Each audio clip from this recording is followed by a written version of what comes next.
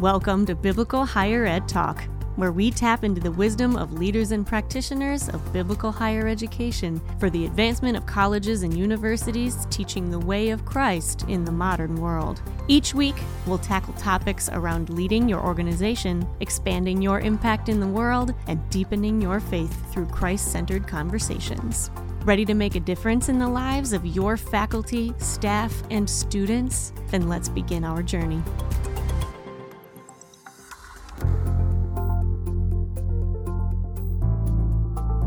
Today on Biblical Higher Ed Talk, I sit down with Todd Williams, president of Cairn University in Langhorne, Pennsylvania, to discuss the topic of courageous leadership. Effective leadership assumes that leaders will face difficult circumstances that require them to lead with courage. Join us in a conversation that will sharpen your leadership edge.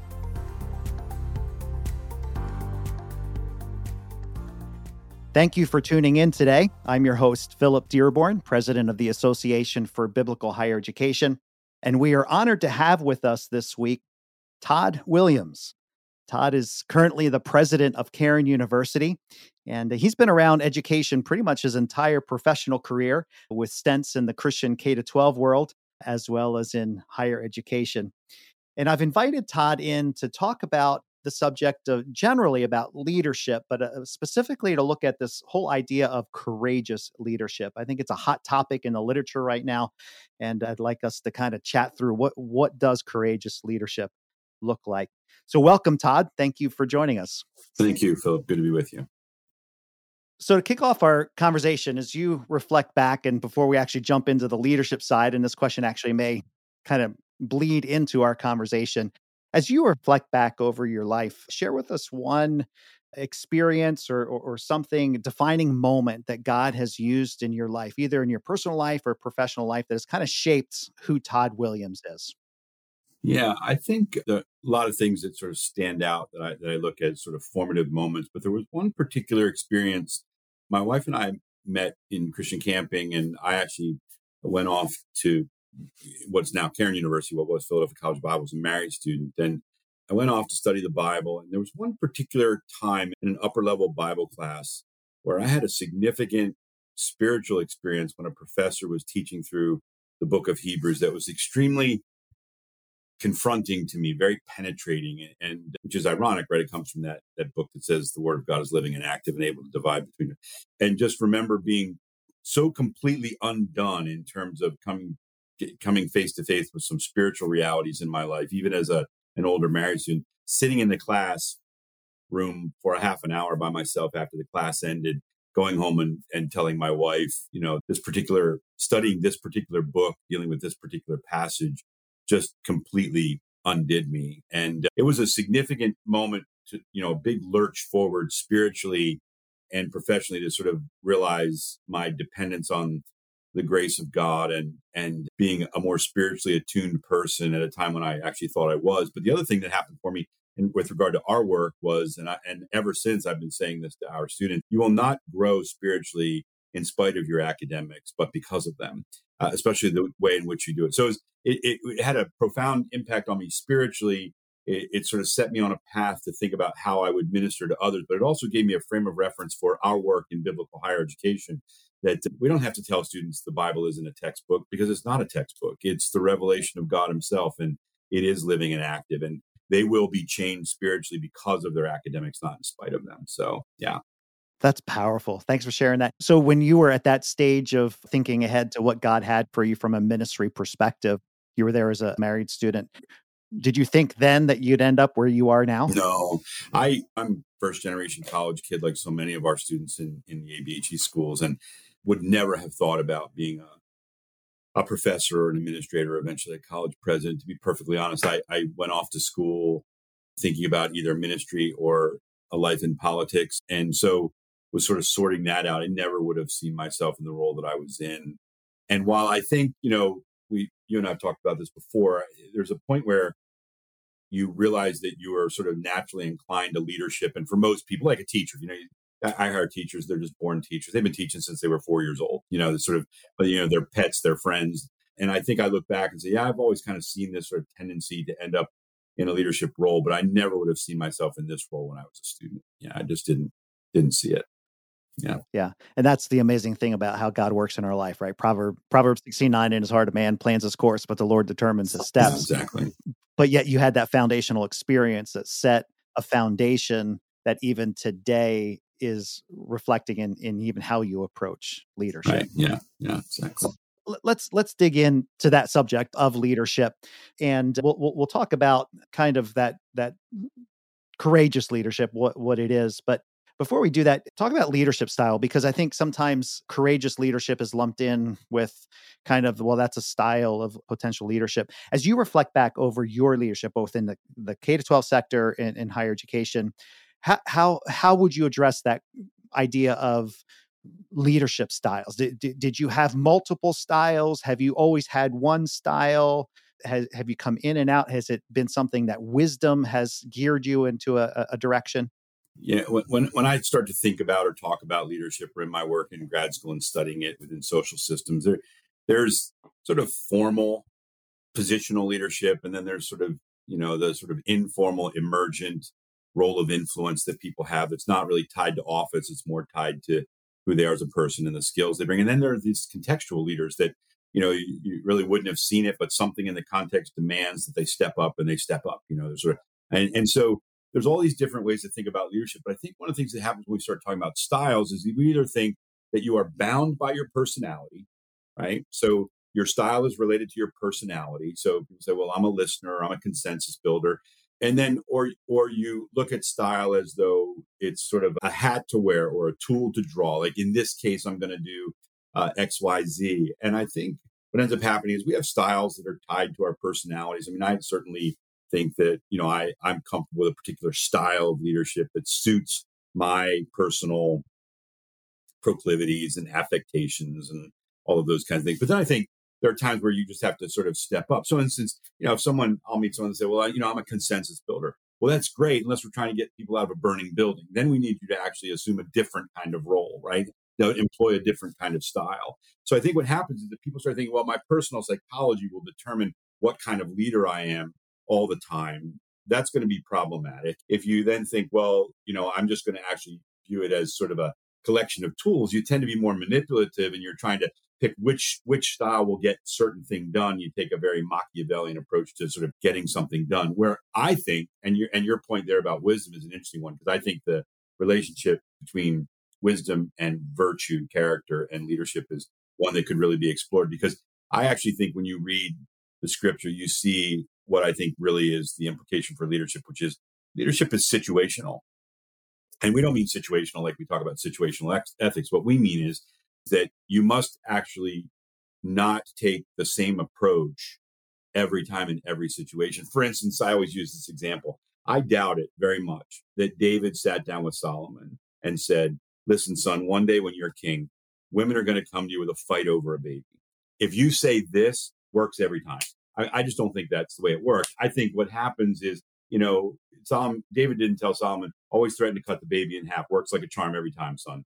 I think it's more Solomon understood human nature and thought creatively about this particular situation. That may not have worked with other moms and mothers. And I think he read that situation and did something to solve a problem as king and leader that was situational. And I think that's really what wisdom calls us to do, is to not be too monolithic or strapped into one way of doing things. Yeah. I love how you brought in the wisdom element to that, and couldn't agree more. And as I've grown in my leadership, I'm a little bit behind you age wise, but draw some of the same conclusions. I think too much we get enamored with the leadership literatures out there that we have to somehow identify with a label of this is the type of leader I am. Therefore, I'm going to pursue positions that will maximize that type of, and we kind of lock into that when that might be point in time the case, but situations are going to demand something different. Yeah, and I think when people start saying, well, that's not the kind of leader I am. So, I'll talk to someone and say, yeah, I'm just not someone who's big on the numbers. Okay, well, I hope you're not leading an organization that needs you to be big on the numbers, because, you could say, well, I mean, that's not my bent. I'm not a mathematician, but, when I found myself without a CFO, I did that job for 6 months along with my job. That's what you kind of have to do, those things. And I think I do think that the leadership literature can trip us up a little bit because it's trying to appeal to us as readers, not necessarily as leaders. And that's a problem, right? And that's where I think one of the things we need to do is, as leaders, be reading histories and biographies, see what other people have done. And what you'll notice is the people that have made really significant impact in history have not been people who have sort of been bound to the trade literature, so to speak. Yeah. Yeah. Yeah. Yeah.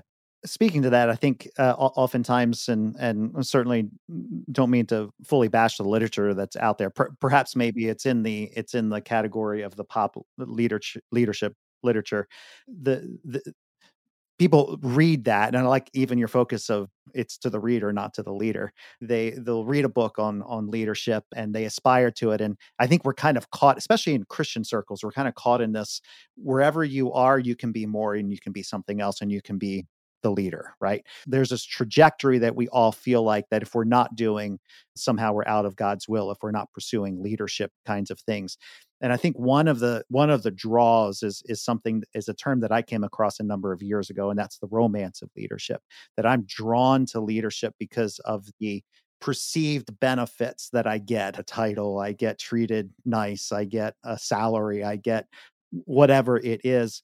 But then quickly realize that leadership is not that. From your experiences, you yourself or those that you've led, have you seen this play out, and how have you seen it play out? Yeah. So almost invariably, if I'm meeting with a group of sort of emerging leaders, younger folks that are trying to be leaders, men and women who are thinking they want to be in a leadership position, which is important. Be careful with the language, right? They want to be in a leadership position, and they'll say, "You have any, quick advice for us?" And one of the things I've really sort of been my go-to is take your job very seriously and yourself not so much, because essentially what happens is you get caught up in this idea that it is the romance. You've romanticized it. You're aspiring to it. You think that what comes with it is status and privilege, maybe more money, certainly more influence, more power, recognition, prestige, freedom.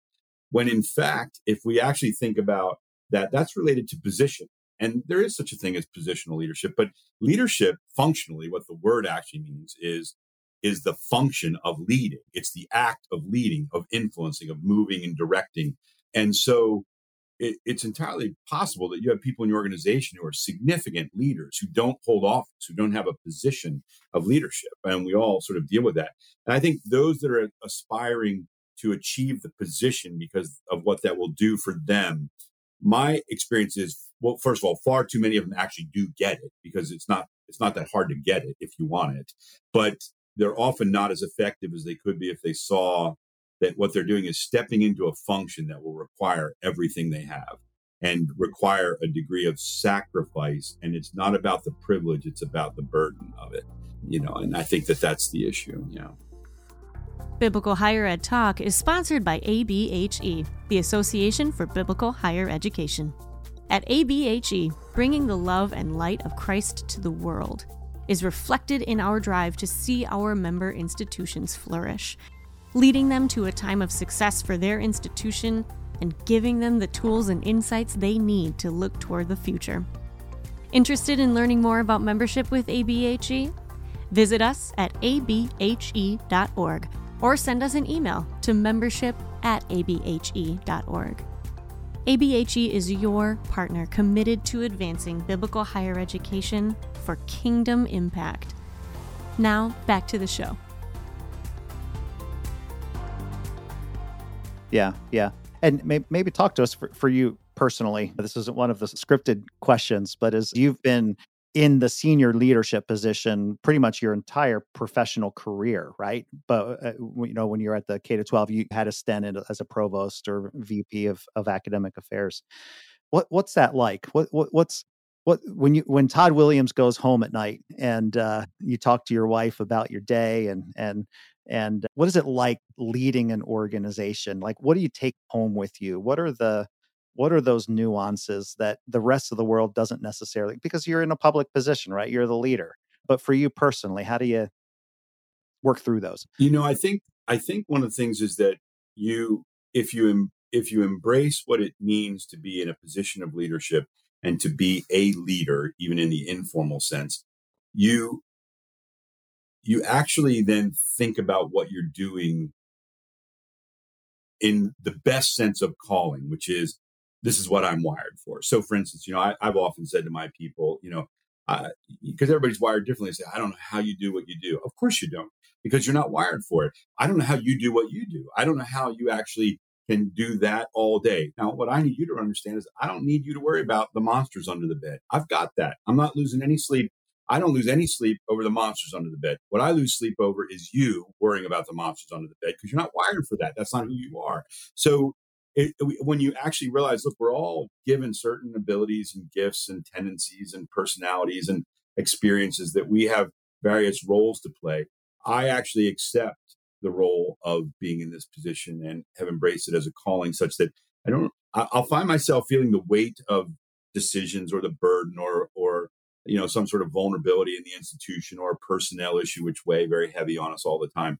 But I don't ever really find myself complaining about being the leader, because I didn't want to be that. I just sort of found myself, this is just who I am. I'm just doing what I was made to do. And so I don't find myself saying, it's really lonely at the top. I don't know how I'm going to do this. It's more just sort of, I had a lot of things coming at me today. The volume was heavy, or I had to give somebody some hard news today. But it's not actually about being the president or the chief executive. It's more sort of just talking about the volume or helping somebody through a hard thing, or, dealing with some other vulnerability that came up during the day, or some problem that had to be solved that's going to take more energy than you thought, but not actually that.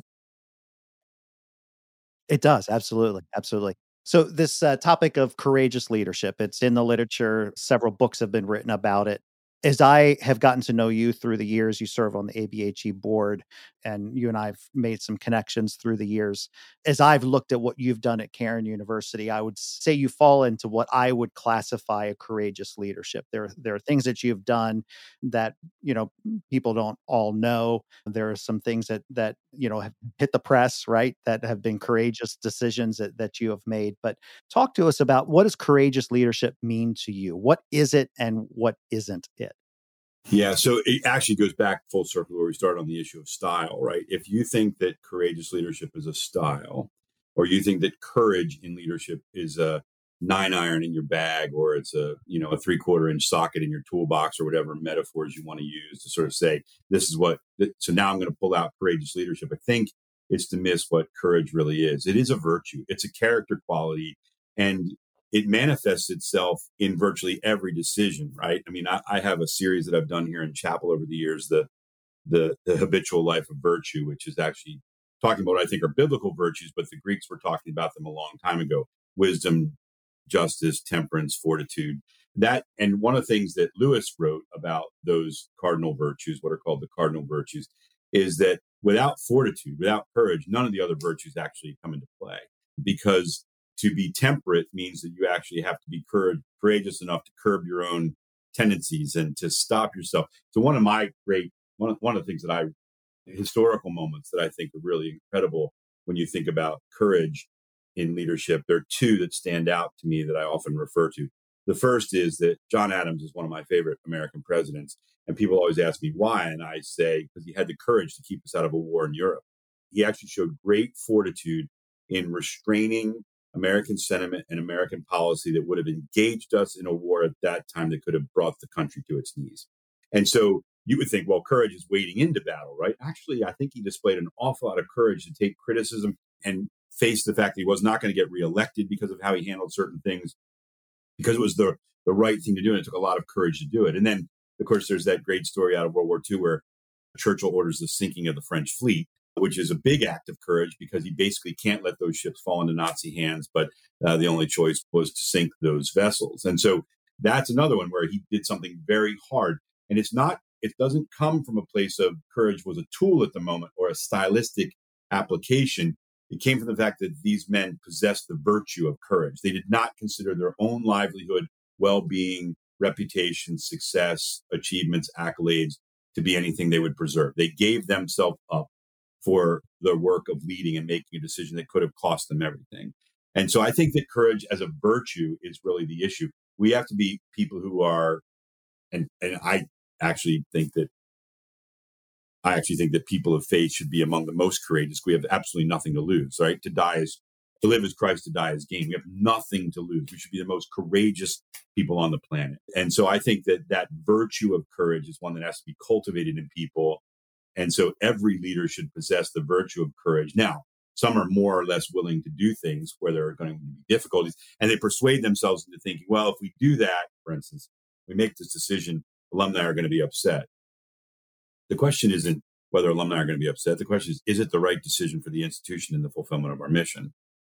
Yeah, so go a little bit deeper with some of that, because I think that's going to be that's absolutely a core principle. So what causes us as leaders to not make courageous decisions?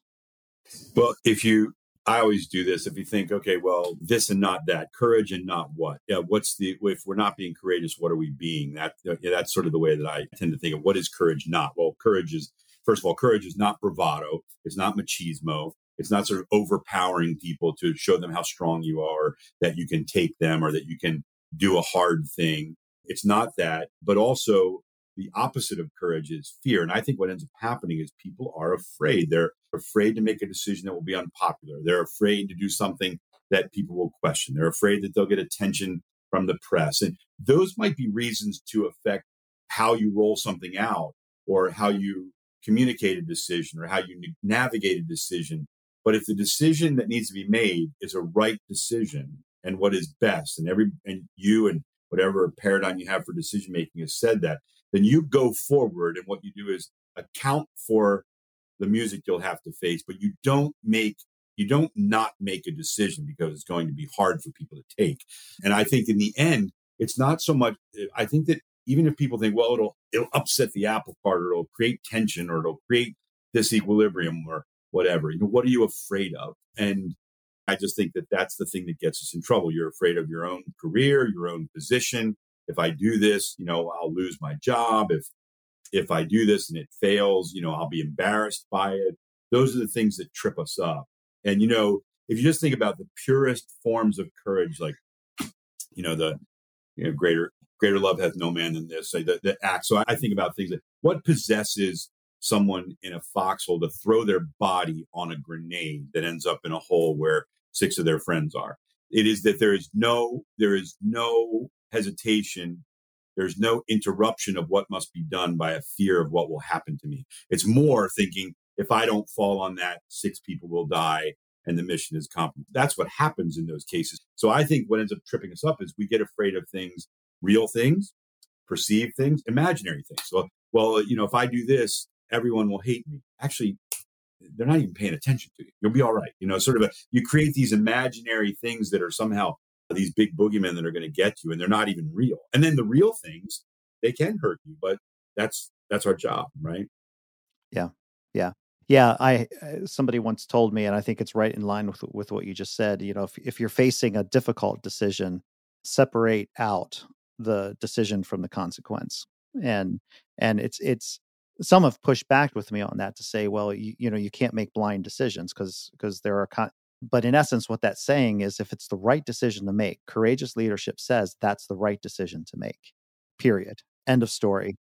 Then you deal with the consequences. You and I have someone that we mutually know who's now with the Lord, who's a significant person here at the university over the years, a donor and friend of the school, who's recently passed away. And he used to say to me all the time, sort of watching what I was doing and encouraging me and actually really being supportive. And he used to say, it's really not that hard to know what the right thing to do is. Doing the right thing is where people get tripped up. And I do think that that's true. And I think what we have to do then is think, what are the character problems that actually we have to work on as Christians to get us past that? It's said, I think it was Lincoln, but it was said that, that adversity shapes character. And I think it was Lincoln who said, I don't think adversity shapes character as much as it reveals it. So the issue is that when we find ourselves in a situation of adversity that's calling for real courage and real character, it's often revealing what's there. And the time to get working on that is when you're not in the middle of crisis, and to start thinking, what am I really afraid of? Talk through that, think through that. I think a lot of times it's just we get tripped up with fears about things that are real that could harm us or our institutions or the people we love or care about or our employees, or we perceive that will happen, or we just imagine things that aren't really going to happen. Yeah, and that's where, the thing that was powerful for me in separating out to consequences, the consequence may actually be a negative consequence, right? The decision that you make, even the couple historical references that you've made, those men, it's nice, to reflect back and see how things worked out in making those courageous decisions. Things worked out, right? But they don't always work out. And I think that's some of the fear that comes into play is, well, if I make this decision, it could very well mean that I lose my position as president of a university or a college, right? That shouldn't drive whether you make the decision or not. No, exactly. We made a decision years ago and here related to how long it would take students to finish their education. And we shortened it by as much as 3 or 4 semesters for some students.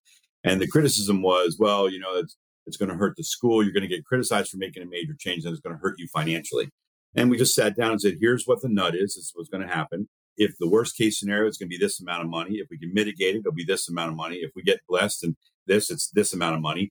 And the board and I said, you know what, we're willing to take the whole thing on the chin because we think it's the right thing to do for families. That's what we're going to do.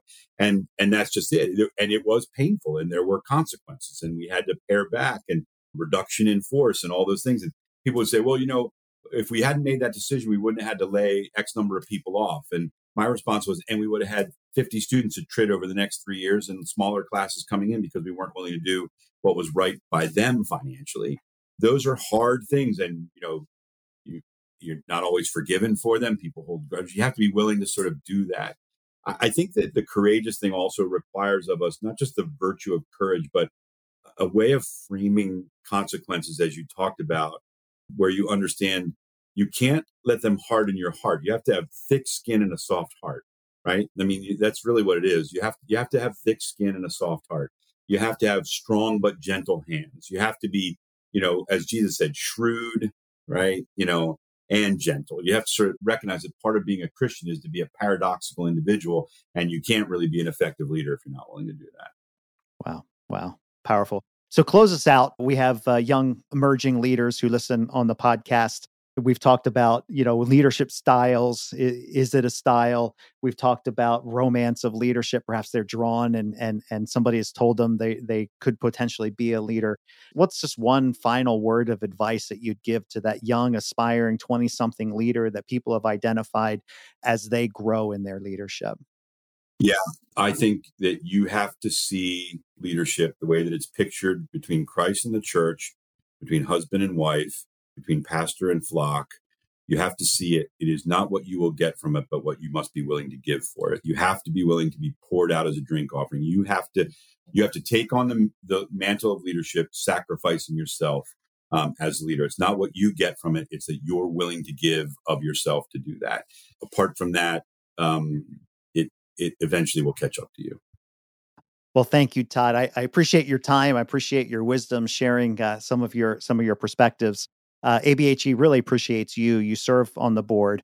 And like I said, we've gotten to know each other, and you've been in several of our events and you've spoken, and you always do such a wonderful job of truth telling, but doing it with grace and making us all better as leaders. So thank you very much. Appreciate you being a guest on the podcast. It's very mutual. Appreciate your leadership at ABHE. We love being a part of it. And I've really enjoyed being in those settings and being able to share. It's been great. Great. Fantastic. Well, until next time, stay kingdom focused.